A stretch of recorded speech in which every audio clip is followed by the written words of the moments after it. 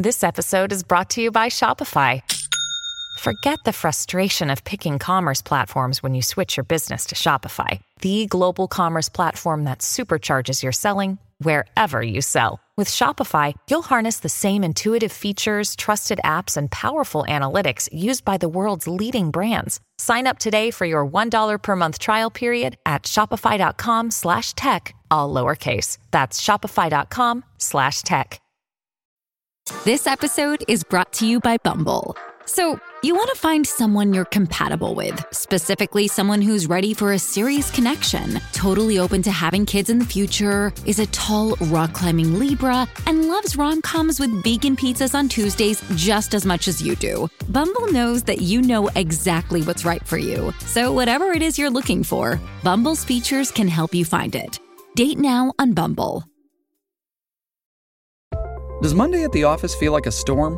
Not with Microsoft Copilot. That feeling when Copilot gets everyone up to speed instantly? It's sunny again. When Copilot simplifies complex data so your teams can act, that sun's shining on a beach. And when Copilot uncovers hidden insights, you're on that beach with your people, and you find buried treasure. That's Microsoft Copilot. Learn more at Microsoft.com/AI for all. Hello and welcome. This is Colleen O'Grady, the host of the Power Your Parenting Moms with Teens podcast. This is a gathering place for moms to be encouraged, nurtured, and inspired. Also, you'll learn the latest in teen research and trends and get practical parenting tips. You really can improve your relationship with your teen and enjoy the teenage years.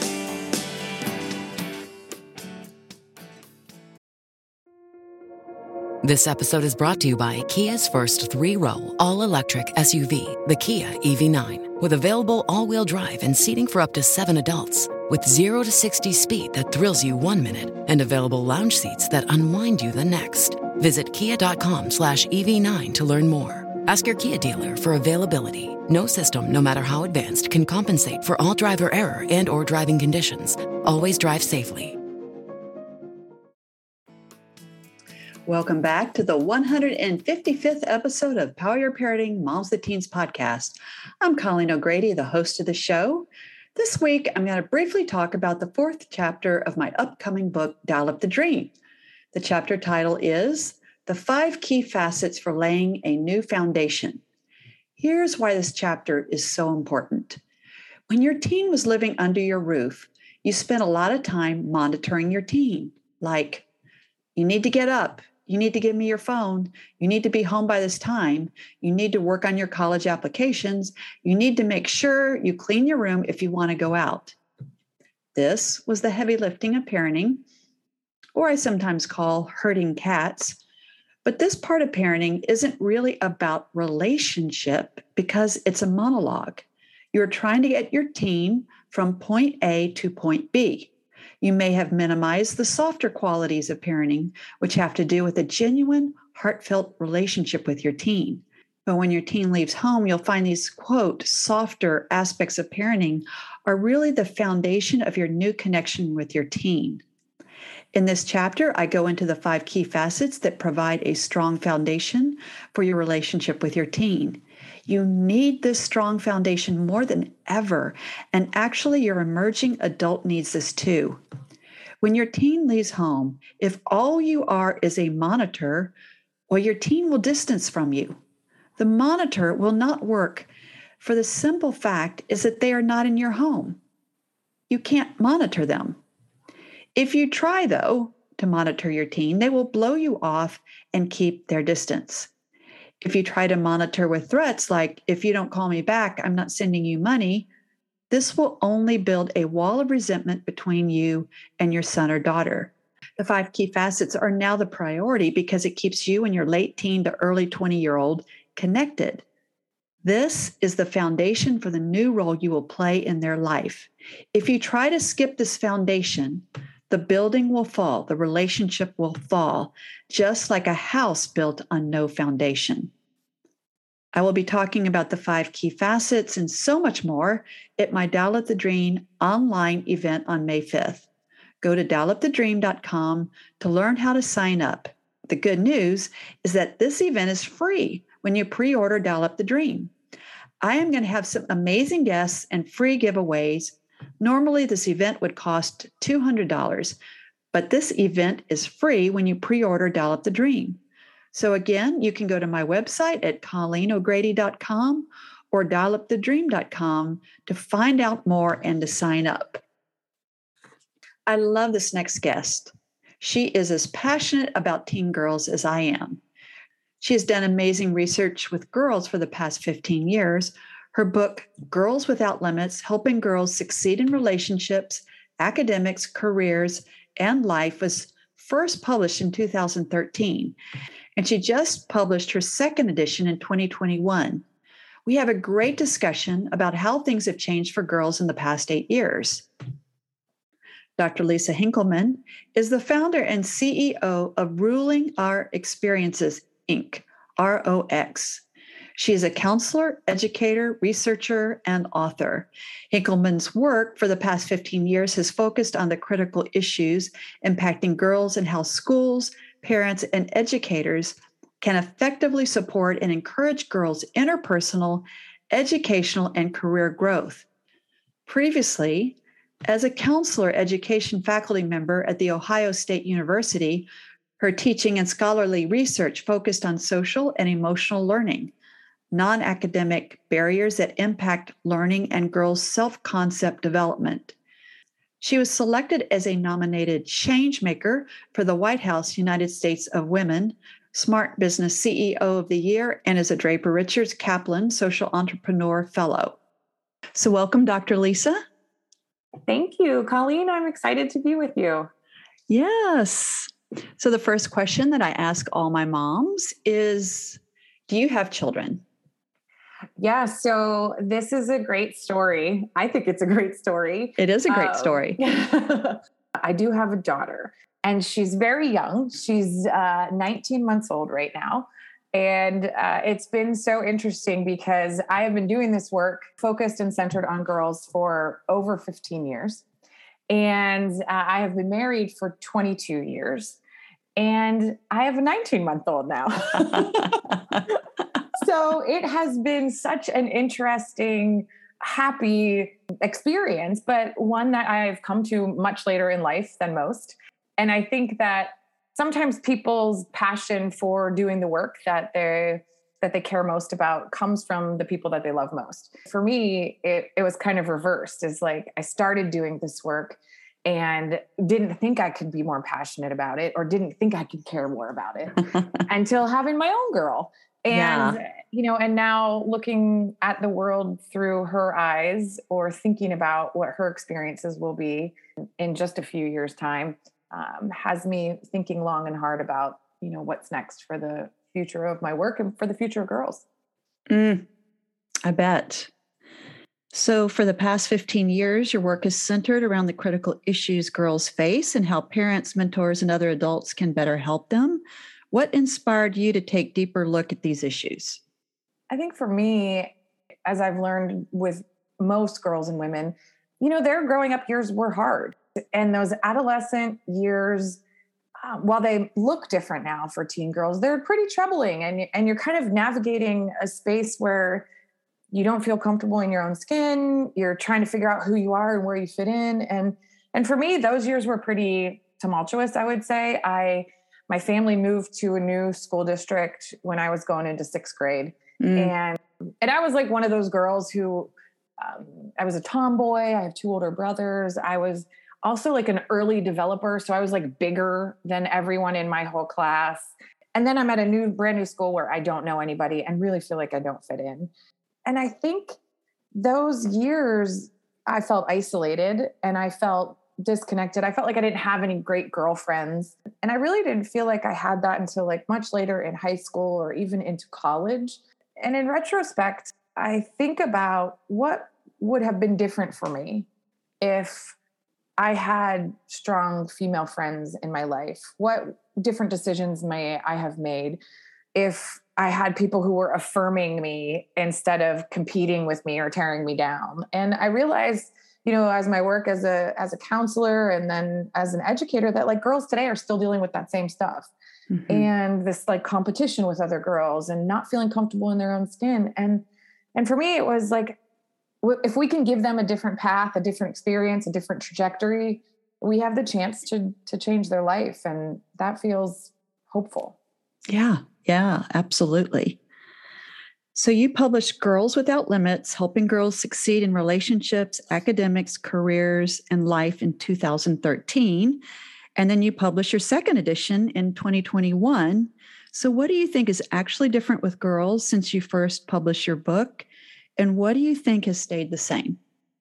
Yeah, 2013 feels like so long ago in some ways, and then not that long ago in others. I would say that some of the biggest shifts that we've seen have been around social media and the impact and influence that social media is playing in girls' lives. And, when my nonprofit organization, the research study behind that first began, it was 2006. And I was a professor at Ohio State, and I was training people to be school counselors and mental health counselors, and started this small study and really wanted to look at the issues impacting girls and then how we could address those through teaching girls strategies and skills to navigate the complexities. So 2006, social media wasn't a thing at all. Wow. Like Facebook was just getting started. And that's when girls were like trying to figure out how to get on Facebook because you had to have a college email address. And now girls are like, ew, Facebook, my grandma's on Facebook, it's like such a thing that they're totally staying away from. But even from 2006 to 13, we saw an increase in social media use and how girls were navigating that. But it's been such an uptick over these last several years, and to the point where they're engaging younger, the technology is starting earlier, and the impact is more pervasive because it's influencing how they feel about their bodies. It's influencing their relationships with other girls. It's influencing how they think about dating. And so when I think about all of the issues impacting girls, I feel like we now have to look at so much of that through that lens of social media. Yeah. And so that's been one of the big shifts. I think what stayed the same is girls' confidence, like the big decline in girls' confidence. Mm-hmm. We haven't seen improvements there. What has also stayed the same is, in many ways, girls still have continued limitations as far as academic opportunities, career opportunities, leadership opportunities. And we'd like to think we've made so much progress. But when we look across the spectrum of occupations, or who's occupying CEO positions in Fortune 500 companies, or who's leading school districts, or it's still a lack of equity there. And so I still think that there's progress being made. Mm-hmm. But when we look at the big picture, there's still so much work to do. Mm-hmm. I agree. So the topics in Girls Without Limits are heavily supported by the multi-year research survey, the Girls Index, for which you were the author and principal investigator. Can you briefly explain this index and what results you found? Yeah. So what's so exciting about this? So the Girls Index was a large-scale national study. And so what we did is we put a research team together, and we developed an instrument that we use to survey girls across the country, 5th through 12th grade. And so we partnered with schools to administer the survey to their girls. And so we asked them all kinds of questions, like about leadership and about social media use, about relationships with other girls. We asked them the questions that they're the experts on, right? Yeah. To get some insights into their lives. And so we had almost 11,000 girls participate in that study. Yeah, that's impressive. Yeah. So it's a nationally representative sample. And the findings are all available. Like, you can download all of the findings on our website, which is rulingourexperiences.org. There's a section in there called the Girls Index that has the complete findings from the survey. And then there's also some impact reports that are deeper dives into specific topics like girls in sports. And there's one on girls in STEM, and there's one on girls in diversity. But ultimately, some of the key findings that I think most people have hooked into or are like, oh my gosh, I didn't realize that. One was a 26% drop in confidence between 5th and 9th grade, and that it didn't recover. And so we saw this decline, and we saw where it hit and settled, and then we never saw it go back up. Okay, so wow. I mean, I remember all the research done about the confidence drop and gap, but I didn't know it never went back up. Yeah, so it doesn't go back up during high school. Wow. And some recent research that came out, I want to say maybe 2 years ago at this time, that came out of Harvard, showed that women don't begin to rate themselves as more confident than men until they're in their mid 40s. So from the time that we're 10, right, in 5th grade, till let's say 45, we're still struggling with our confidence. Wow. And yeah, so that's particularly troubling. Yeah. Oh my goodness. Which leads to this next question is, what can moms do to help create a generation of girls who are strong, confident, and successful?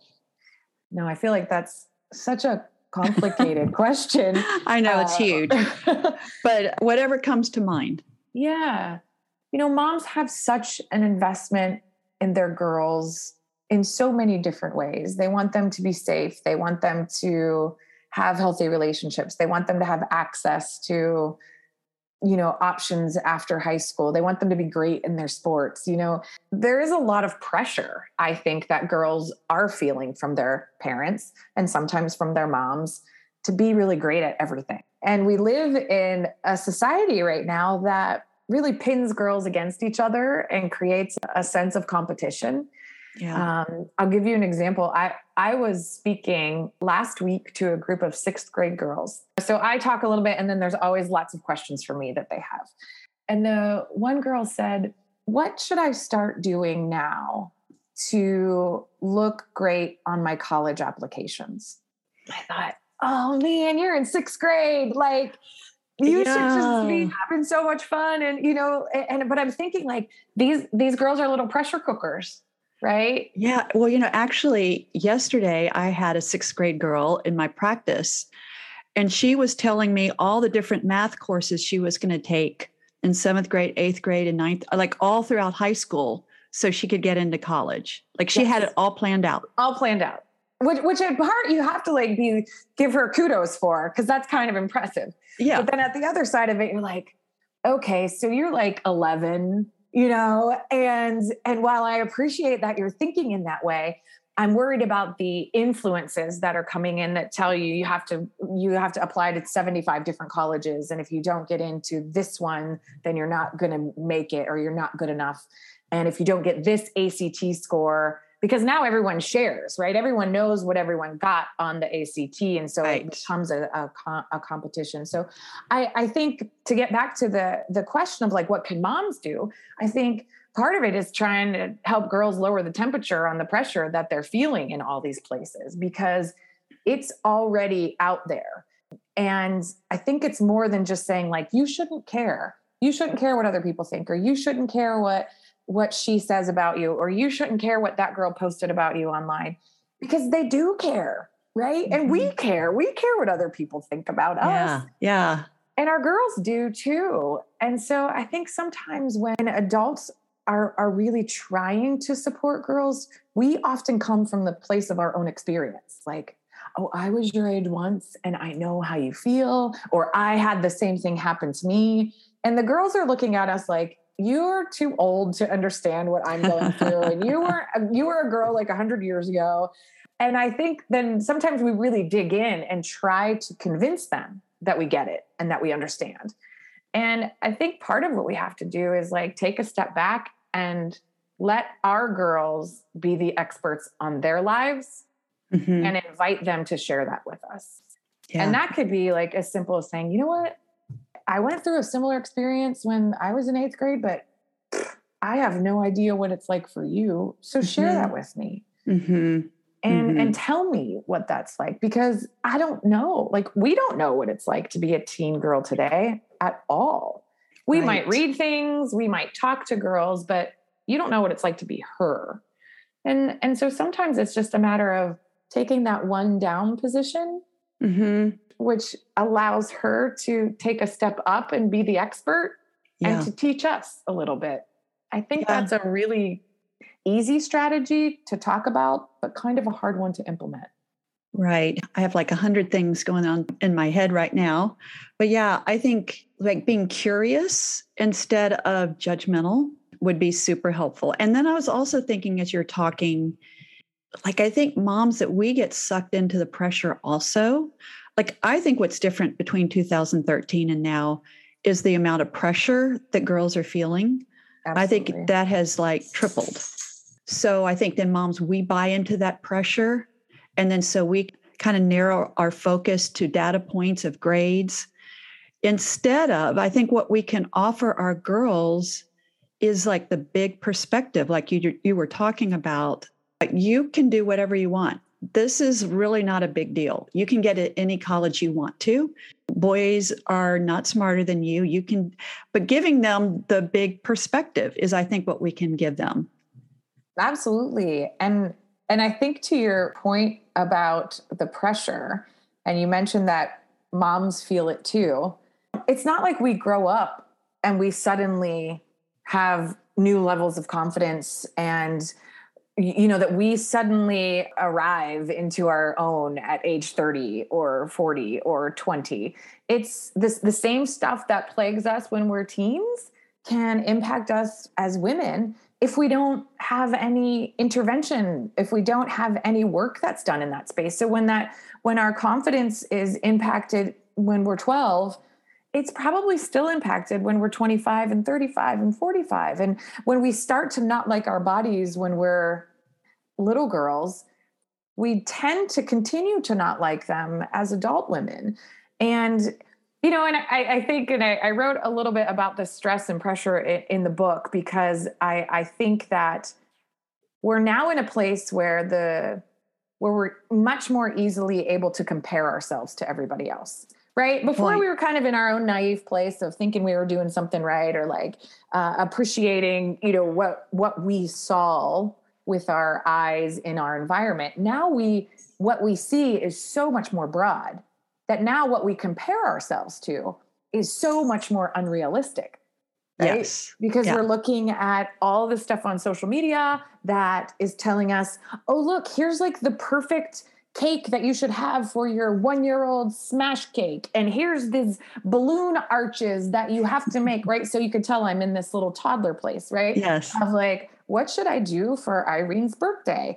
And then it's, you know, all of these things that make you feel entirely inadequate because they're not Pinterest worthy. And then that pressure just accelerates as this child gets older because the stakes get higher. The attention or the comparisons become greater, and we're not immune from that. And then our little girls watch us get all high pressure, high stakes. Oh my gosh, this was a total fail. This cake fail, this party fail. Bad mom, right? You have that term. Or mom guilt. Right? Mm-hmm. There's no, like, you never hear the term dad guilt. Like, that's you never hear dad say, like, I'm such a bad dad. I went to work today and that's hilarious. Yeah. You know, like, so I think about that stuff for our own selves and our own pressure and what our little girls are watching us get uptight about. Right. And my work has always been around helping moms and helping moms grow and go a deep dive for moms.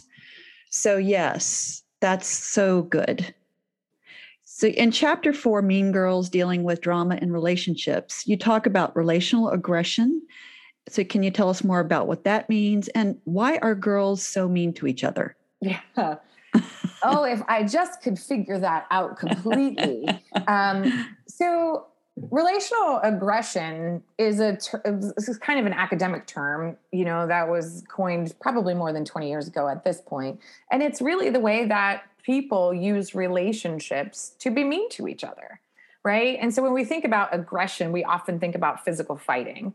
But when we think about the ways that girls tend to be most aggressive, it's through their relationships.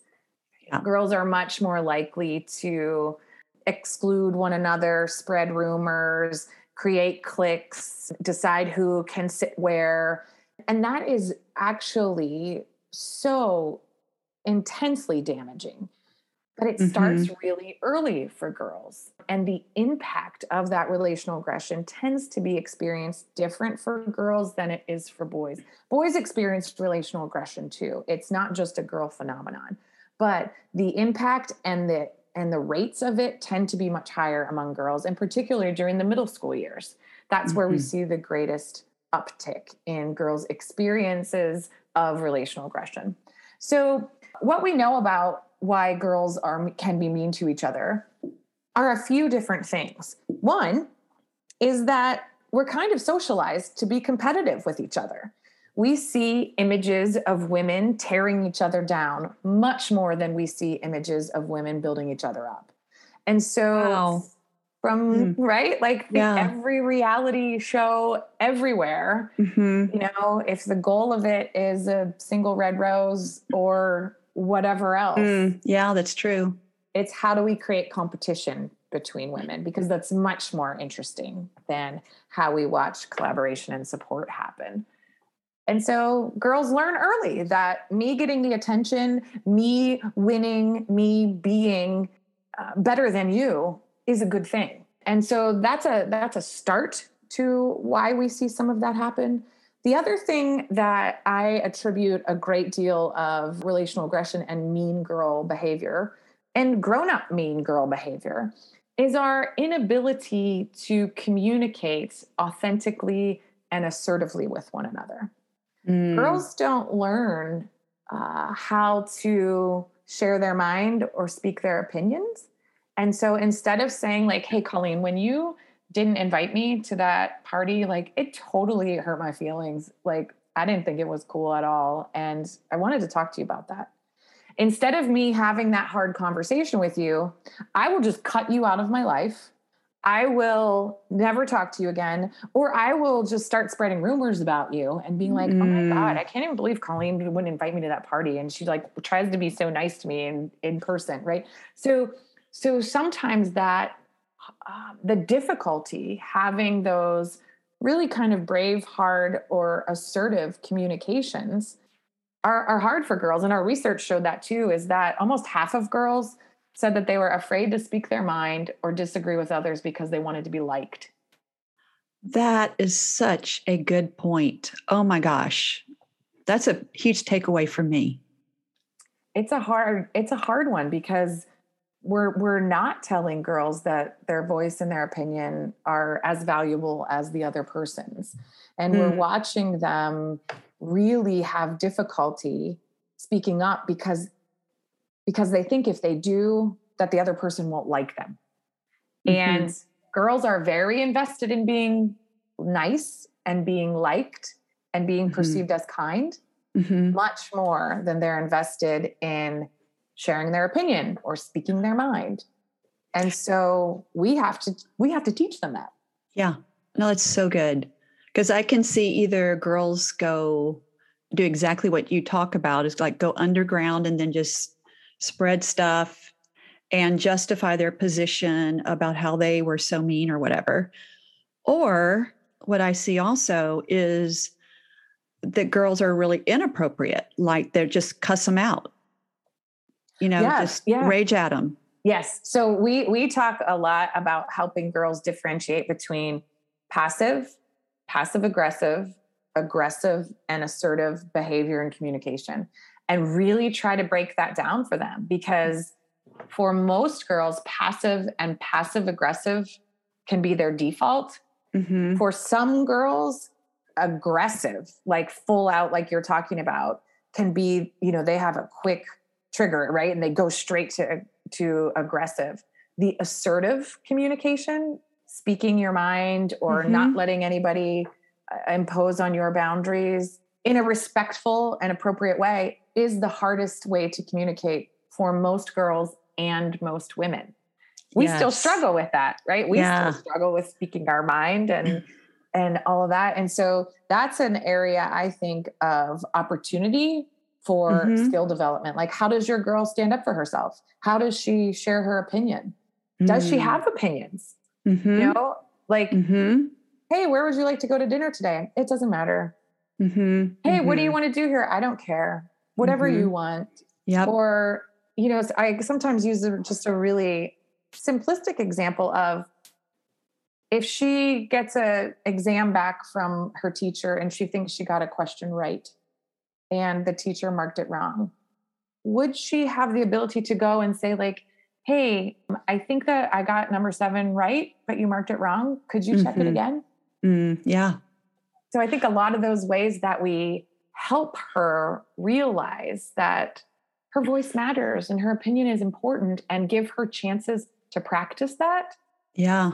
In low risk situations, gives her the opportunity and the efficacy to then be able to do that in higher risk situations, or situations where she feels like her boundaries have been imposed on, or she's feeling unsafe, right? Like, hey, you're sitting too close to me, or no, I don't want a back rub, right? Yeah. Right? But if she can't say, like, hey, I don't want to go there for lunch, she's going to have a really hard time saying things or setting boundaries or communicating assertively when it's really important stuff. I completely agree with you. So chapter 5, relationships, dating, and coercion, developing healthy relationships in an age of sexting, swiping, and snapping. So how do you feel this digital age has impacted dating and relationships? Ooh, I mean, I'm just asking you big questions. I know. It's almost like there isn't like a like, you can't even say, like, remember when we used to do things like this, or people used to go on dates or talk to each other on the phone. Like, it makes us sound like so antiquated when we say, like, could you just pick up the phone and have a conversation? And you just get this like giant eye roll of like how irrelevant you are in the world. But like, it's the new way of communicating. And it's the new way of developing and sustaining relationships. And that was not how I developed or sustained relationships. That is not how I came to know my closest friends or the people that I dated or my partner. It wasn't. But for girls now, it so much is that. And I think that we can often like harken back to like, oh, wasn't it so nice when people used to do this? And when we think that that's the right way, when we think that's the right way to do it, then we communicate to the girls that what they're doing is wrong now. Yeah. And so I think so much of our ability to understand is our ability to stop and pause and recognize that this is the new normal, that building a relationship or that communicating via texting and social media and, you know, digital platforms of all sorts is how relationships are happening now. And we have to help girls understand how to navigate those so that their relationships in real life and their relationships that are happening via technology have the same boundaries, have the same respect, have the same kinds of communication and safety in them. And I think that's a really tricky and nuanced conversation to have with girls. That's a great point. Because if moms are just trying to deny all of that, then we're not giving them the safety. Yeah, I think sometimes it's like, well, those aren't real friends, or those aren't real people, or that's not really how you're going to meet the person that you're going to ultimately spend your life with. We kind of minimize it as silly, or, oh, that's just that, oh my God, her friend's on TikTok, or right. And I think when we do that, we lose an opportunity to truly help her learn how to navigate those relationships. And oftentimes when it comes to social media, we'll just say things like, if you ever do anything on there, like, right, I'm taking your phone away. If you ever send a picture, if you ever get a picture that's, you know, revealing, if you ever are engaged in any of this, I'm taking your phone away. Right. And that's kind of the parameter that we set, period. Right. Well, so that actually doesn't teach girls anything. Right. teaches except nothing. to be sneaky, right? Except to make Right. sure that mom doesn't find out what's happening, but it doesn't really open the lines of communication for her to be able to come to you and say, hey, I got this picture and I didn't ask for it and it's totally freaking me out. I don't know what to do. Right. If we've already deemed it as silly or stupid or unnecessary, you know, we're not going to be the person that she comes to figure out how to solve or how to navigate it. And I think, yeah. Oh my that's gosh, one it's of so the true. challenges. Because I think we want to set boundaries, but that's not teaching or learning. And one of the things that, going back to what's different between 2013 and 2021, is I think a girl's going into their room was a lot safer in 2013. Mm-hmm. So now it's not that safe. So we say, you know, they're in their rooms and then they're trying to figure all this stuff out. And what I experience in my private practice is that girls don't know what to do. And I'm sure you hear that with your girls, like especially the middle school girls. They don't know what to do because they're getting threatened and they just kind of want it to go away. And often they send a picture because they don't know what to do. Exactly. Our research study showed that by the time girls are in high school, more than 2/3 have been asked to send a nude photo of themselves. And what we hear them say is that it's everyone gets asked. It's part of the currency that sexting is just a reality of being a teenager now. And what we see a lot is, you know, I've got programming in about 500 schools throughout the country through the nonprofit that I operate. And when we go to schools, we do a lot of workshops for parents and for educators. But we also see a lot of folks coming in and talking about digital dangers. And, you know, you'll have police officers come in and tell students that, you know, if you ever do this, that you're going to be on the sex offender registry for 20 years. And we try to scare them into making good choices, which actually isn't a great strategy for teens, as you well know. Mm-hmm. And so what we find is that instead of walking alongside them and teaching them how to end a conversation, how to set a boundary, how to deal with coercion, how to say no in a variety of different ways, how to deflect, right? All of these are skills that our girls need. Yes. But we're not spending the time to teach them these discrete skills. We're spending the time saying, like, don't ever do that or I'll take your phone away. And so how can we shift that into, hey, what skills does a girl need to not have sex with someone she doesn't want to have sex with? It's not just self-respect. It's a lot of other things, right? That's such a great question. Can you say that again? Yeah, I think the question I often say is, what are the skills a girl needs to not have sex with someone she doesn't want to have sex with? Yeah, great question. And our visceral reaction is like self-respect and not to be in the situation in the first place. Mm-hmm. Right? That's what most adults will say to that question. But really, the skills that she needs are being able to stand up for herself, being able to set her boundary in advance of what's okay with her and what's not, knowing how to articulate and enforce that boundary verbally and physically if she needs to, knowing who to talk to when she needs support in a situation, knowing how to deal with coercion of that extra pressure that is often applied, knowing when to end and leave the situation, right? There's all of these discrete skills. Those are the exact same skills a girl needs to not send a naked photo of herself. Yes. Yes.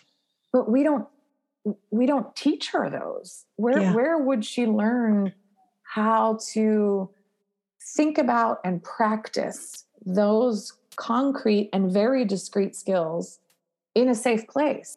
We often don't provide those environments and those kinds of opportunities to practice. And we just expect that girls would know how to do that because if they respect themselves, they shouldn't do this. And I'm like, no. You can have self-respect and it's not a character deficit. It's a skill deficit. Oh, that's so good. That is so good. This is so important. This conversation is so important. Yes. Oh my gosh. So many things I want to talk to you about. Okay. So chapter 9, academic or Instagram influencer, why girls feel they have to choose. So can you tell us what this chapter is about? So this chapter is about the pressure that girls are under to navigate the smart versus pretty world that we still live in. And girls tell us this too, is that they feel that most girls their age are embarrassed to be smart. And while some of that is shifting, there's still a very pronounced importance of appearance versus competence, right? And that doesn't go away when we get older, right? The world values girls and women for what they look like first and everything else about them second. And girls learn that from the time they're little girls, right? Because we tell them how pretty they are. And the first thing that we say to a little girl when we see her is, oh, look at you. You're so beautiful. She's so pretty.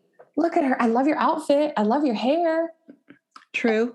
And it's right. It's the first thing. I would guess if most of the audience who was listening thought about like, if a 3-year-old girl ran into their room right now, what you would first say to her. Right. No, that's just truth. Yes. And so I think that reinforcement, right, is even more amplified now with social media, right?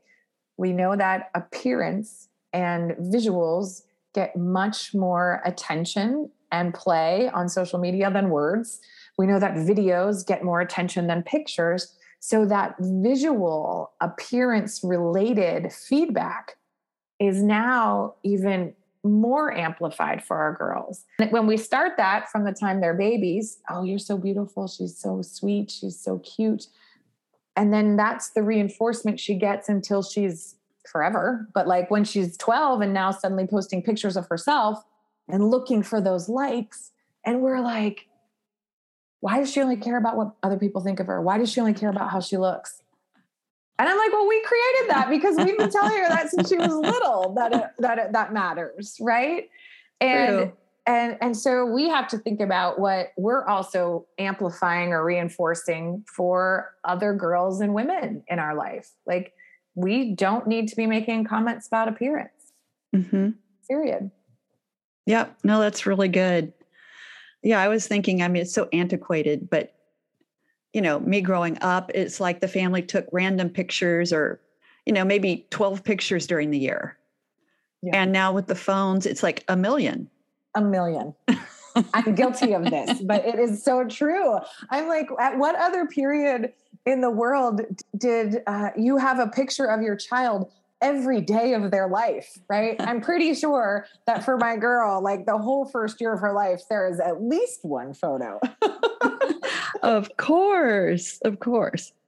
All right. So then chapter 11, CEOs, politicians, and superintendents, but where are all the female leaders? Can you tell us what the professional literature says about girl leadership and what is a new model of leadership for girls? Again, a big question. It is, but it's such an important one because it really connects back to what girls see as possible for them and what they see as possible for their futures and their careers and their opportunities. And, you know, despite having made strides in some areas, we're still in a place where we're not even close to equity. And so when I think about female CEOs, particularly of the biggest companies, you know, there's not many women. Right now, there's fewer than 5% of the Fortune 500 CEOs are women. And I think at this moment, there's one woman of color amongst those. So when we're thinking about working with girls and saying, you can be anything you want, when they look to see what's possible, they're not seeing themselves represented in that. Same thing in, you know, in politics, in STEM fields, in lots of careers that are not traditionally occupied by women. It's been very hard to achieve parity. in those spaces. And I often use education as an example as well, because as an educator, I'm in K through 12 schools a lot, all over the country. And on average, about 86% of K through 12 teachers are female. Mm. Okay? So that's a female dominated arena. And yet, when you get to the highest levels of education or of the K through 12 system, the superintendency, only about 14% of school superintendents are women. That's crazy. Yeah. So despite the fact that you have over 80% occupying the profession, when it comes to the highest levels of leadership, women aren't well represented at all. And so what does that tell our girls? Right. That there's a ceiling, even in an arena where it's made up mostly of women. So the higher the power, the higher the prestige, the higher the pay, the fewer women that we see there. So when I think about what we need and want to do for our girls, it's help them acknowledge that that's the reality and not have them be afraid of being one of the only or charting their own path, but also helping them see themselves as leaders in different ways than maybe they're seeing traditional kinds of leadership, right? Yeah. Being a leader doesn't have to be the loudest person in the room, doesn't have to be the most aggressive voice, doesn't have to be some of those very male, traditionally male characteristics. That's what people default to when they think of leadership. And I want our girls to think of what they bring to the table as leadership skills, which is consensus building and the ability to build relationships and have higher levels of emotional intelligence, to rally a team in ways that are often underappreciated. I completely agree. So what last advice would you give the moms out here who are listening? Oh, moms, I think we have to be a little gentler on ourselves. And I say that because all the little girls around us are paying attention to what we say about our bodies. They're paying attention to what we say about other women. They're paying attention to what we say about all of the things that we do well or that we don't do well. And so, I was in a dressing room at a store and I heard a mom with her daughter in a dressing room a couple doors down from me, and they were trying on bathing suits. And the mom was just talking about how bad she looked, how she could never wear this, how she never wanted to wear a bathing suit again. Like, I wanted to knock on the door and say, stop it. Like, don't say that in front of your girl. Because for a really long time, our girls think that we're the most beautiful, wonderful things in the world. And when we degrade our own bodies in that way, they're judging their bodies right alongside us. And when we talk about food as like, oh my God, I can't eat that because I'm going to have to spend like 30 more minutes on the treadmill, they're hearing that. And when we talk about other women and say, oh my gosh, did you see what she was wearing? What is she thinking picking up her daughter in those yoga pants, right? She's hearing that. So I think sometimes it's like, hey, we got to give ourselves a little more softness, a little less pressure, and and basically it's like we got to care a little bit less so that our girls aren't seeing mom pressure cookers. And I think that's just, it's a hard thing to put into practice, but I think it's so important because we're their role models. Yeah. And that's what girls tell us in our research. When we ask them about role models, they're not talking about famous celebrities near as much as they're talking about their own moms and grandmas. Wow. So we need to be role models for self-acceptance and self-compassion. Yeah. Yes, because that's where they're going to learn it, right? That's what they're watching every day. Like, I don't want, and I know now my girl's life is going to be complicated because I feel like everyone's going to be like, oh, Lise, let's see how your daughter turns out. Right. And so I recognize that pressure, but I also don't want her to ever hear me say anything negative about my body. I want her to hear me say like how strong and powerful this body that I have is and how cool it is that it does stuff. Right. Yeah, absolutely. Because I want her to think about herself in that exact same way. And sometimes that means I have to bite my tongue and not say what I'm thinking. Right. Yes. Every day, bite the tongue. This is so great. So how can moms contact you and how can they find Girls Without Limits? Yeah. So Girls Without Limits is on Amazon. So you can find the book that way. And it's there. The second edition would be the one that you want to look for that came out here in 2021.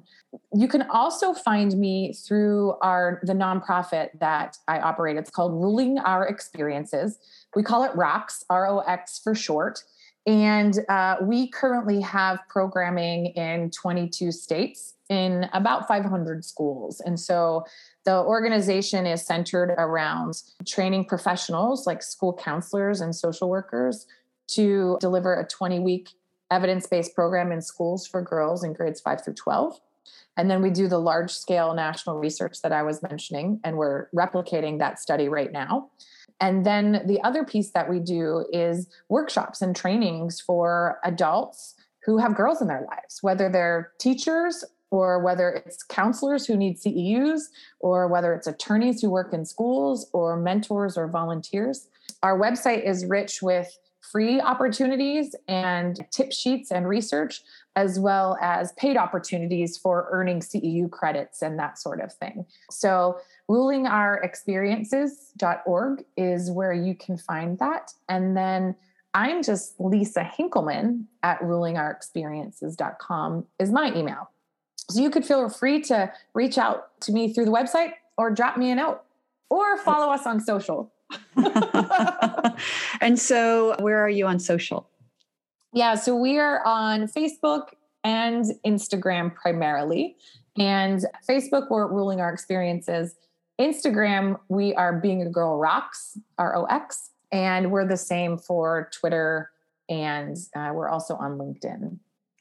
But I would say Instagram is probably the place that you want to go. Okay, perfect.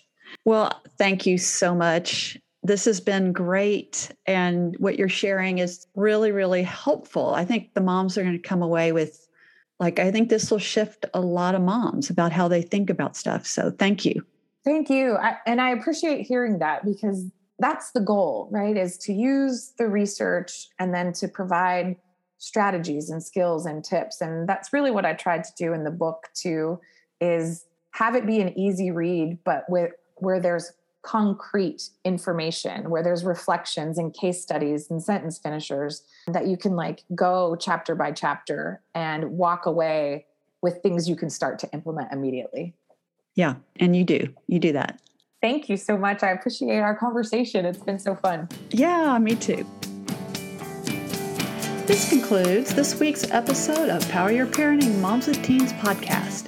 If this podcast has been helpful, I would absolutely love it if you could go to Apple Podcasts and give Power Your Parenting Moms with Teens podcast a 5-star review. This makes it easier for other moms like you to find the support and encouragement they need. Also, my best-selling and award-winning book, Dial Down the Drama, Reducing Conflict, Reconnecting with Your Teenage Daughter, A Guide for Mothers Everywhere. You can find that and order it online at Amazon and Barnes & Noble.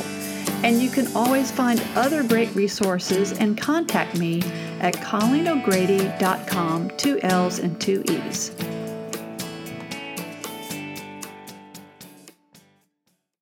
This podcast is a part of the C-Suite Radio Network. For more top business podcasts, visit c-suiteradio.com.